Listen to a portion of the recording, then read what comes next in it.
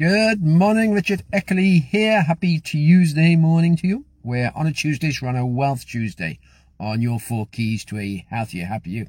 And the thing today is keeping quality as a priority. That's so important in any business or in life itself. Even if you're doing a job, if you're doing the best you can do, first of all, you've got pride in your work, so you enjoy more what you're doing, and your bosses and your employees will notice you're putting pride in your work and they notice you're doing it. So keeping quality in all you do is so vital. And if you've got your own business, your customers will notice the quality. If you do a good quality product and slowly you don't worry about the standard anymore, you start to drop it off, they're going to notice it straight away. So keeping quality as a priority in your business or your life is vital. And as Ray Kroc said, he was one of the founders of McDonald's.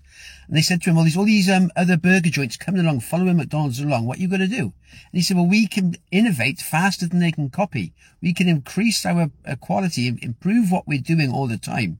So then our competitors will just copy what we're doing, but they're not going to be able to do it because we're always improving it. So it's not only keeping the quality, but always thinking, how can I improve what I'm doing? How can I make it better? And that is a massive thing to do. So if you think about your future, if you're always getting yourself and your product better and better and better, you're increasing it all the time. So your employer, whoever your customers are, they're always going to have a better service. So they're going to continue to come back to you. So that's such a vital step. If you want to improve your customer base, keeping your customers happy is your first step. And if you're always improving what you're doing, either it could be a faster service, a better service, more products, better quality products, whatever it is you're doing, you're going to always keep them coming back again. Because customers enjoy your product or service, they're going to keep coming back if you're getting a good quality service. It's like anything. If something we enjoy doing, we're going to keep doing it. If we're getting a good service or a good product, we're going to continue to use it. But if our standards start to slip and start to drop, then there is competition out there, so our customers and clients will just go elsewhere. So it's always thinking, okay, then I've got to keep quality as a priority, and how can I also improve that? There's always ways to improve it, always looking at different things. There's always things of moving forward and getting better. So it's always thinking, how can I make my service or my product or what I'm doing, my job, better?